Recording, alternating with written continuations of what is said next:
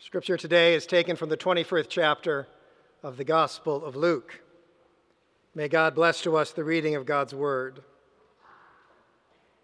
Now on that same day, which was Easter Day, two of them were going to a village called Emmaus, about 7 miles from Jerusalem, and talking to each other about all these things that had happened.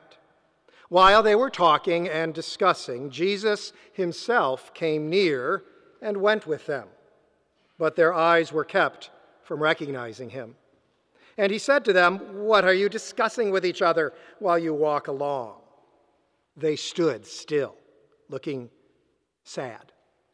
Then one of them, whose name was Cleopas, answered him, "Are you the only stranger in Jerusalem who does not know the things that have taken place there in these days?" And he asked them, "What things?" They replied, "The things, the things about Jesus of Nazareth, who was a prophet, mighty in deed and word before God and all the people, and how our chief priests and leaders handed him over to be condemned to death and crucified him. But we had hoped that he was the one to redeem Israel. Yes, and besides all this, it is now the 3rd day since these things took place. Moreover, some women of our group astounded us. They were at the tomb early this morning, and when they did not find his body there, they came back and told us that they had indeed seen a vision of angels who said that he was alive. Some of those who were with us went to the tomb and found it just as the women had said, but they did not see him." Then he said to them, "Oh, how foolish you are and how slow of heart to believe all that the prophets have declared. Was it not necessary that the Messiah should suffer these things and enter into his glory?" Then, beginning with Moses and all the prophets, he interpreted to them the things about himself in all the scriptures. As they came near the village to which they were going, he walked ahead as if he were going on. But they urged him strongly, saying, "Stay with us, because it is almost evening and the day is now nearly over." So he went in to stay with them. When he was at table with them, he took bread. He blessed it and broke it and gave it to them. Then their eyes were opened, and they recognized him, and he vanished from their sight. They said to each other, "Were not our hearts burning within us while he was talking to us on the road, while he was opening the scriptures to us?" That same hour they got up and returned to Jerusalem, and they found the 11 and their companions gathered together. They were saying, "The Lord has risen indeed and has appeared to Simon." Then they told what had happened on the road and how he had been made known to them in the breaking of the bread. The word of the Lord. Please pray with me. Holy Lord, may the words of my mouth and the meditations of all of our hearts be receptive to thee. O God, our strength and our Redeemer, we pray. Amen. What's interested you? Not from obligation or some unhealthy obsession, but interested you for its own sake, for its own beauty, for its own compelling nature, the kind of fascination that has contributed to who you are. We watch for that kind of interest in our children, don't we? I saw it in my own. One of them, still in elementary school, used to watch soccer games on TV, not as a fan, but to study them with great detail. He'd grab a soccer ball and rehearse the moves himself, often against the side of the house, to his father's chagrin. Or in the living room when the weather was cold, More than once, Lynn had to take me aside and tell me to stop worrying about the broken outlet covers or the soccer smudges on the wall from a ball gone bad. The other one, who taught himself to read from magazines about guitars, not from school books, and who ruined my soldering iron as he took apart and rebuilt perfectly good electric guitars so he could see how they worked. Perfectly fine items all in pieces on the garage floor where I wanted to park my car. When I was young, I found that kind of intrigue at church, but not in the parts of church that were designed for teens, but in the parts of the church that were for the adults. I was confirmed. I dutifully went to Sunday school. Youth group was fine. I had friends there, and I went on the occasional mission trip. All good. But nothing in any of the age-specific stuff was particularly life-changing.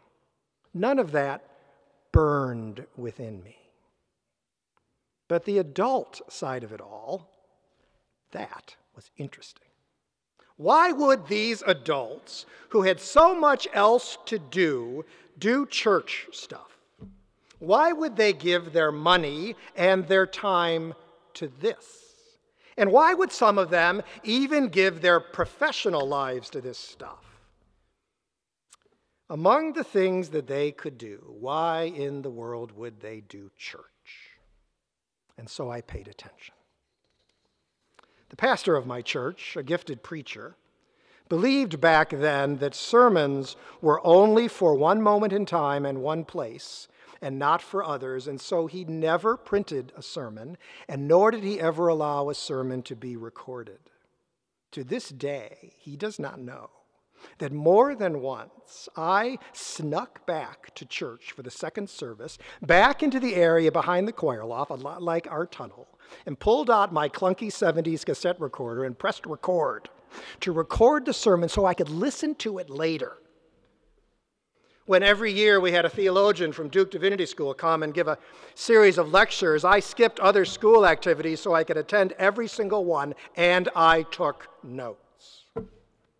I learned that church wasn't primarily there to take care of me, or to give me answers, or to give me a social life, but that it was primarily there to shape me, to push me, to feed my curiosity with good questions, and to help me rephrase what the world told me is important, and to break the surface of how things look, to go deeper than what I was told I should. Oh, you might find that a bit odd for a teenager, but I wasn't alone. There were others who did the same thing, even when much of the church actually seemed to discourage that kind of burn. Maybe we're afraid of that fine line between passionate, healthy faith and extremism.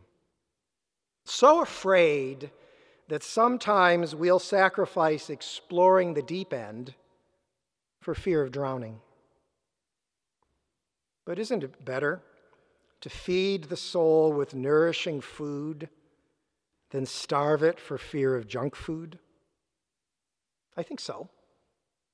But this sermon isn't about Christian education. This sermon is supposed to be about the burn, about those things that so engage us in life that they can go either toward obsession or toward a healthy expression of the Spirit's work. And this sermon is about how that Holy Spirit works, both inside of us in our experience of faith and outside of us in our walk with each other with faith in the world. It's about how God can take the burn, however we experience it, and let it be a hint of how the Spirit works. And so this sermon takes place on the road to Emmaus. If you've been around the church for a few years, you've heard the story. It's often read on either the first or the second Sunday after Easter, even though the story it tells actually took place on Easter afternoon. Eric Kuberian tells me that this is his favorite Easter story. I think it's mine too. Maybe because it makes sense of the burn. Or maybe because it has more of those twists and turns that we talked about on Easter morning. Or maybe because in just 22 verses, it packs a pretty sophisticated description of how the Holy Spirit works. Two of Jesus' closest followers, one of them named Cleopas, respond to all that's happening by heading out. They'd been in Jerusalem and they watched everything that they had worked on, everything that they were so interested in, everything that they were absorbed by, they watched it all collapse. They'd heard the rumor that Mary and others had found the tomb empty, but like the rest, they didn't really know if the body had been stolen or if he was in fact alive, if a crackdown was coming or what in the world was happening. Some of their peers were holed up in their homes waiting, but these two decided it was best to leave.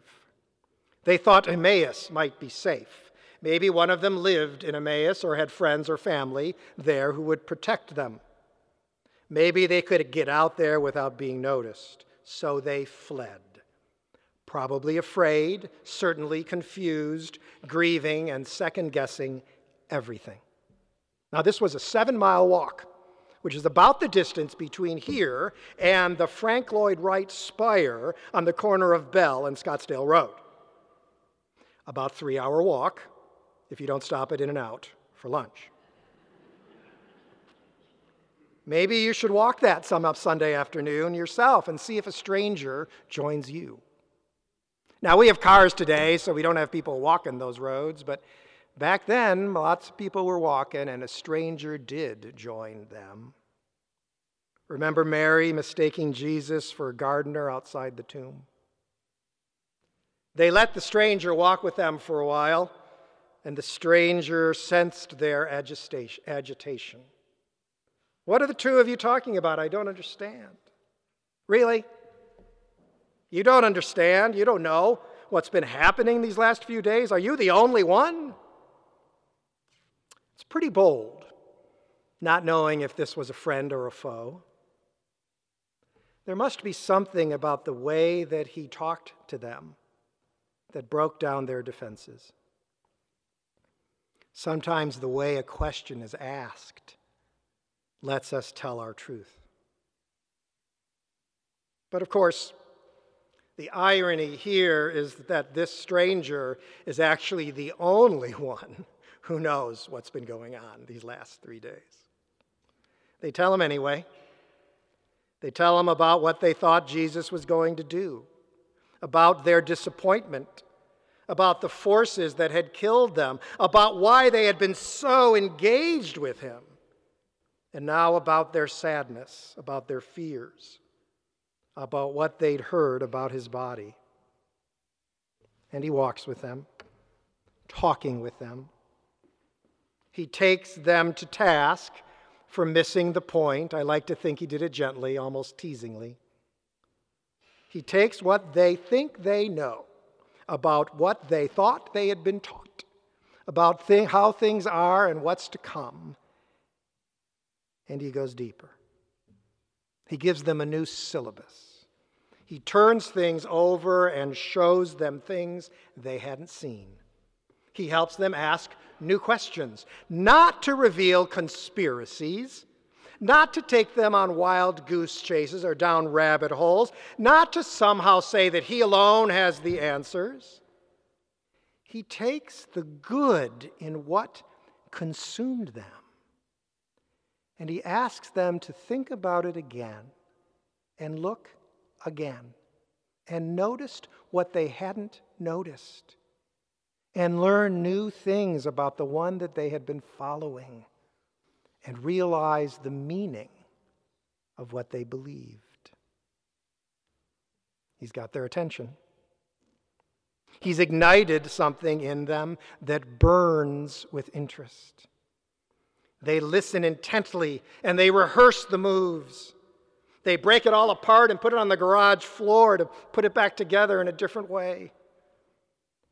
They forget their escape and find themselves on a different journey than they had planned. And all of that on the road between here and the Spire on Bell and Scottsdale. And then he moves on. He makes no demand for them to follow him. He doesn't try to entice them to a different town. In fact, he asks nothing of them at all. But they ask him. They ask him to come in. They risk everything they were doing to stay anonymous because they are now less concerned about their safety than they are about the comfort and safety of the stranger walking with them as night is coming on. He blesses their bread. He breaks it. And as you heard, they realize who he is, which is what we're invited to do every time we gather around this table and break bread and ask Jesus to reveal himself to us. Eyes no longer looking down, sadness softened, resurrection experienced, questions rephrased, and the truth regained. It's the perfect move, the perfect music. And he disappears. He disappears. Now, I've said this before about this passage, and so I want to say it again today. Remembering how the theologian James Loder talked about this disappearance. Jesus disappears because he is no longer an object in their world. They are now objects in his world. And they finally know it. That's what his disappearance shows us. And that is how the Holy Spirit works. It's a flip that flips the flip, that takes our interests and our passions and our gifts and lifts them up to God, that helps us let go of the things that we grab a hold of so tightly to tell us we're happy, to tell us who we are, lets us let go of those things so that God can give them back to us in a holy way, in a way that is familiar but also new, and in a way that is filled by the Holy Spirit. We don't need some physical presence or some tangible miracle or some nailed down point-by-point explanation of things to know the truth of the one we follow. We just need him. We need wisdom from the way that his story makes sense of our lives, grace in his presence that calms our fears, gestures that reveal his love, and tastes of courage that we get from feeling a part of his world. In short, we need the burn. Didn't our hearts burn inside us as he walked with us? Didn't our attention get focused in a new way?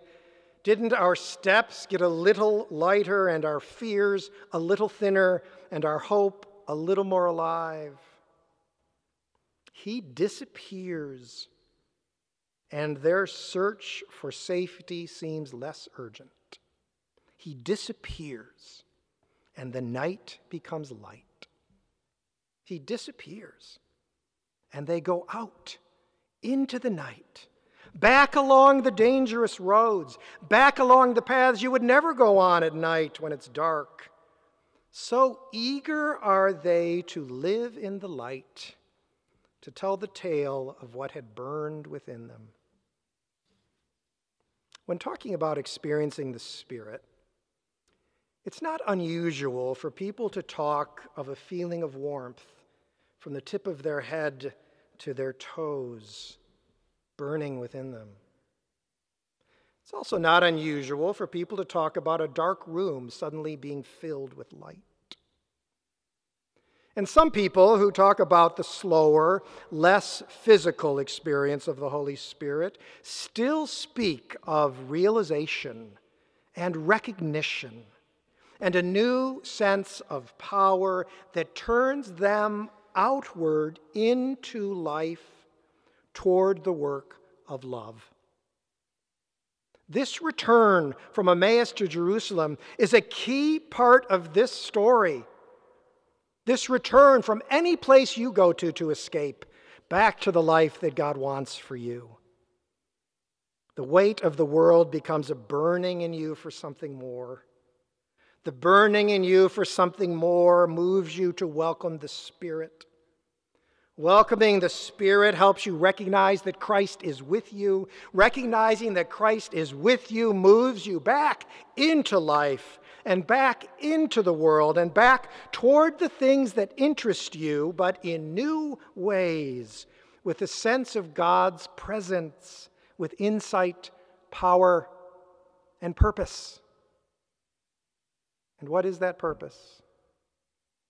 It's the desire to keep it alive, to stoke the flame as we feel the burn, to take our interests and our gifts and our experience and lift them up into the light, and to invite others to do the same in the way that Jesus did for Cleopas and his companion. It's to come alongside others when we can, to be curious, to be interesting, to wait for an invitation to give more, and when we are invited, to live so God might be seen in us. And then to let go and let God do the work. So the weight can become lighter, and the way can become brighter, and the world can be changed. And so with the confident hope of faith, we can believe that one day all will say, "Did not our hearts burn within us?" And with the confident hope of faith, we can believe that one day all will recognize Christ in whatever bread he breaks with them.